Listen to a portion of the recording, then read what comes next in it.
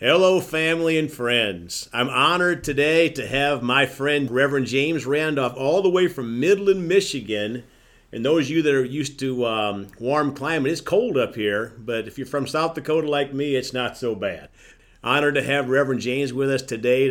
We'll start off in prayer. Father, we just thank you that you're here with us. When two or more together, you're there in the midst of us, Father. And I just thank you for the Holy Spirit guiding this whole podcast today, everything that we say and do, Father, that you're in it. And we thank you for it in the precious name of Jesus. Amen. Well, Reverend James, I thought we were going to start out today maybe talking about your testimony. I don't even know a lot of it, but I've heard bits and pieces of it. But maybe you could start off and just kind of share where you came from. Well, my testimony is basically prison to praise. I raised in a dysfunctional family. Mother tried to do the best she could. My father left when I was 2. I'll kind of give a quick version and speed up and slow down at some different parts here because it's a long testimony. I'm 54 years old and I lived life. So all my life, raised a heathen. Mom did the best she could do to raise 4 of us. I was the baby of the family. Just troubled child. Never had no father figure ever. My stepdad eventually came in on the scene, tried to father me. From a worldly, alcoholic, very sinful perspective, but with some moral compass from his upbringing and military background, and it didn't take. Obviously, that don't work, and so dysfunctional family raises dysfunctional child. In and out of juvenile homes from the time I was 10, most of my life incarcerated. Got incarcerated. My last stint was. I was at 17 years old, went in, got out when I was 27. In the middle of it, I always believed in God. I don't believe in atheism. I always believed that the Bible's real and true. I wasn't raised in this, never taught this. I just believed that when you're born, when you're conceived, from the time of conception, kind of a quirky thing on my doctrine is I'm a practical preacher. But I believe in the Big Bang Theory. The Big Bang Theory is when the sperm and the egg came together and bang, there you were. And I believe at that moment the Bible's true, that the God the Father, God the Son, and God the Holy Spirit showed up. And how God works all of his intricacies and his dynamics, I don't know. But I look back in my life, in hindsight, they say you could see 20/20 vision. And looking back as a child, I remember different things. I remember not being able to spend the night with a buddy when I was 7 years old, and I had the dog, and I was crying in the closet, and I was talking to God. Nobody taught me to talk to God. I just knew. And so I would ask God, why did I have to be born into this stupid family, and yada, yada, yada. And all through my life, I always believed in God. There was always a respect for God. Didn't know why, didn't know how, but I believe it's from conception that God puts that in every human being. So I denounce atheism publicly right now in the name of Jesus. Amen. Because literally it's an insecurity that people hide behind because they don't want to believe the word and they don't want to trust God to walk the word out. So I go to prison and I'm in prison and I'm living, and I got testimony after testimony of what God did. He brought people across my path. One of the testimonies is I was riding on the coattails of another man's faith. Born again, spirit-filled Christian, was trying to disciple me. Had me going to Bible study, had me going to church, had me somewhat reading my Bible. I was still bound by pornography and looking at pornographic books while I had my Bible on top of it, if you can imagine that. But he had the patience to deal with me. Body punching with one of my homeboys in prison, he hit me in the back and paralyzed me from the waist down. The paralysis was excruciating pain, fire going down my legs, and I could barely walk. And so I'm laying on my bunk, on my face down, eating off a tray off the side of my bunk because I couldn't move. I'm living on Norflex, Valiums, anything that could keep me, out of pain.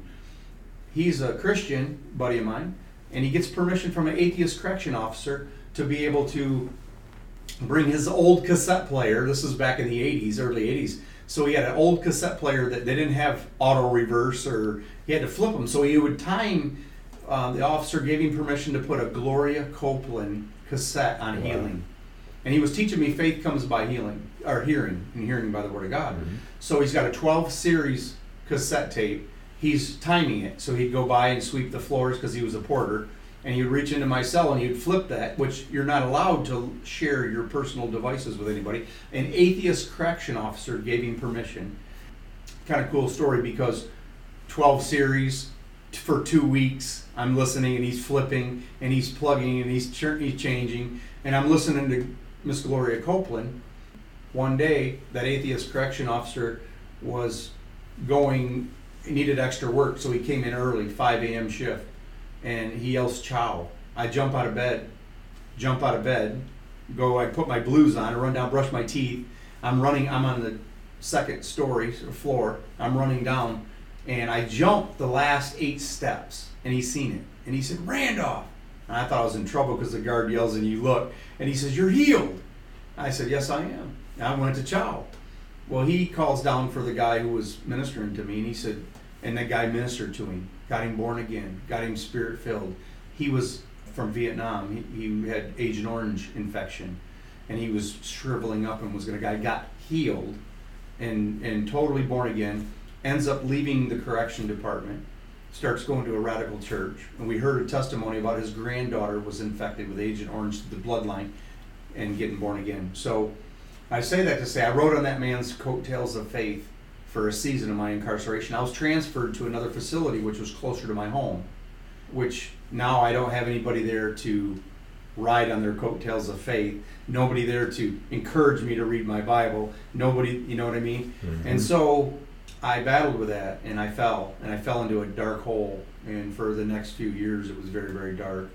But God sent somebody, these 2 radical Christians, that for 2 years I had a correction officer. I ran with the Black Panthers, I ran with the Mexican Latinos and the Aryan Brotherhood.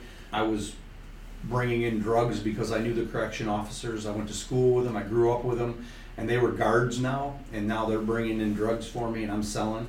And it just was a crazy life, dark and gloomy and pretty bleak. But there was these guys telling me about Jesus every single day, throwing scriptures at me, to the point where one of them, I told him, I said, "Rex, you ever tell me about Jesus again, I'm going to knock your teeth right out of your head." Of course, I said it in a more vulgar language because that was the lifestyle that I was backslidden to. Yeah. Eventually, I, after that 2 years, my case was dismissed in the Supreme Court, and I was going home. I found out on a Friday, and I went back to my cell and I got on my face before God, and I said, "If you can put in me what you put in Jack and Rex, whatever you did to them, if you could do that for me, I'll live for you no matter what." Well, I didn't realize what that would entail, and I ended up Sunday morning going to church, and the preacher that came in, he asked me, "Who are you?" And I told him my name and my number, and that I was going home Monday. He said people don't usually do this. They give their heart to Christ, and then when they come in, and you're going home. And I said, "Yeah." He said, "Well, you ever met a man named Mark Barclay?" I said, "No, sir." He said, "Well, you remind me of him, and I got a book over here." And he gave me a book called The Preacher of Righteousness. Mm-hmm. And that book changed my life, because Monday morning came and I didn't go home. The prosecution filed for a stay, and I had to stay there longer, another 4.5 years. Wow. And I learned to walk with God, and I was in the refining process, and those 2 Christian brothers that were with me for 2 years, they discipled me. And one of them to this day, he's been in for 40 years, he's a lifer. He still calls me, and I'm still the only family really that he has, and I help him, and we walk together, and he's still a voice in my life that helps me to this day. So that was the beginning of my walk, and I ended up doing 4 more years. I got to a facility where there was SMTI, Supernatural Training Ministry Institute, by Dr. Mark T. Barclay, and I went through the prison version like 6 to 10 times. They had it different. It was a 9-week course. They had it. It just brought stability. It brought strength, and it taught me to walk with God. And so I'm very grateful. My story is a long, long story. I condensed a lot of it. There's a lot of miracles in between, and I'll share some more probably on the next podcast.